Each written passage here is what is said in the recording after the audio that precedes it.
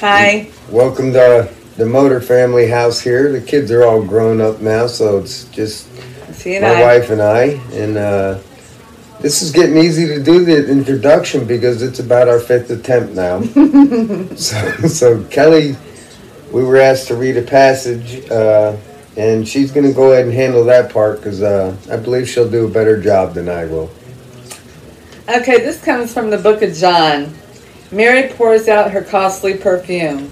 John 12, 1 through 11.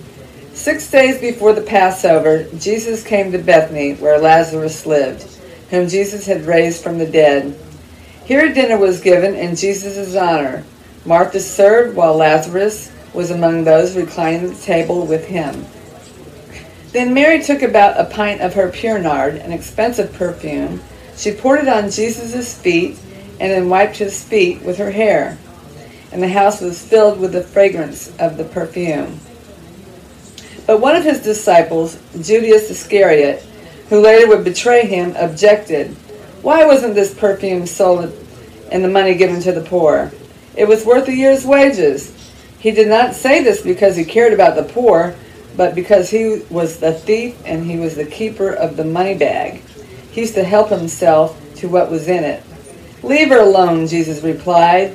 It was intended that she would save this perfume for my burial. You'll always have poor among you, but you will not always have me.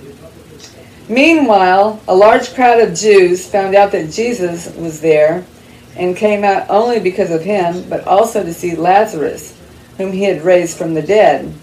So the chief of priests made plans to kill Lazarus as well. For account of him, many of the Jews were going over to Jesus and believed in him. Well, we hope you have a happy Easter. Happy Easter. Stay well. Everybody stay well, stay safe, take care of your families. We can't wait to see you again at church. And he is risen. Yes, amen. All right. And I think we pulled it off this time. All right. We'll talk to you later. All right, bye. See you soon. I want to thank Glenn and Kelly Mauder for sharing that scripture with us. That's a beautiful story, and it has a lot of meaning in it. And I think as you look at that story and the actions of Mary as she anointed Jesus' feet, it is deeply moving. At that feast, which happened in Bethany, at that party, as we might say, that dinner party took place in honor of Jesus because he had healed Simon from leprosy. But at present there was Lazarus, who had become a star there in Bethany, where they lived, because Jesus had raised him from the dead. Now, what was so amazing about this is that Jesus had already had his triumphal entry. And so this happened the very next day. And so people probably still had in their memory calling him Hosanna, Hosanna. Hosanna to King David, son of King David. And so there was a lot there, a lot involved in that, in the emotions of what had happened. Mary Magdalene was not invited. And the reason is because Mary Magdalene was considered a prostitute, which she had been. And she probably, and most likely, as we'd understand, that she was Simon was one of her clients. So she did not get invited, but she snuck in. The interesting thing that happened here as it progressed through the story, Bethany is only about 2 miles outside of Jerusalem itself.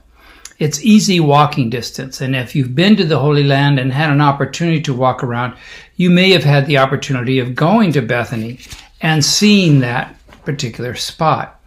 So when she came in and she opened up her jar, it was Judas who said, wow, that money should have been given to the poor, which meant to him, because he was the treasurer of the group, given to him so that he could then take the money. And of course, he was rifling and stifling off money off the top for himself. Jesus knew that. Jesus knew that about him. But he was there and he was objecting, and Jesus said to him, leave her alone. For she has anointed my feet for burial. She's anointed my body for burial. Which is, it just meant, he said, you always have the poor among you, but you will not always have me. Boy, within just a few days, 6 days later, what a difference had been made. What a difference that had happened. And so they had a large crowd had gathered, and so Jews found out Jesus was there, and they came only, and they had decided, the Jews had, because there were so many people who wanted to see Jesus and Lazarus, who had been raised from the dead, that the Jews had decided they would kill Lazarus as well. Well, they didn't actually do that. They only killed Christ. But they wanted to. They wanted to have that happen. So it's an amazing story. Read it over again. Enjoy that beautiful passage together as you read in John chapter 12, verses 1 through 11. Dear Lord, thank you for this beautiful story. And what Mary did is she came in and anointed Jesus' feet. She wept because Jesus had forgiven her. Forgiveness was so real to her. And she understood what that meant. And when Jesus forgave her, she felt relieved and the joy of being cleansed from all sin. I thank you for that feeling that Jesus still offers to us today, that when we confess our sins, he is faithful and just to forgive us our sins and to cleanse us from all unrighteousness, the Bible teaches us.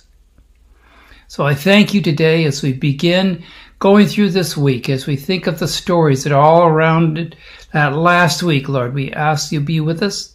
Keep the cross of Christ before us. In Jesus' name, amen.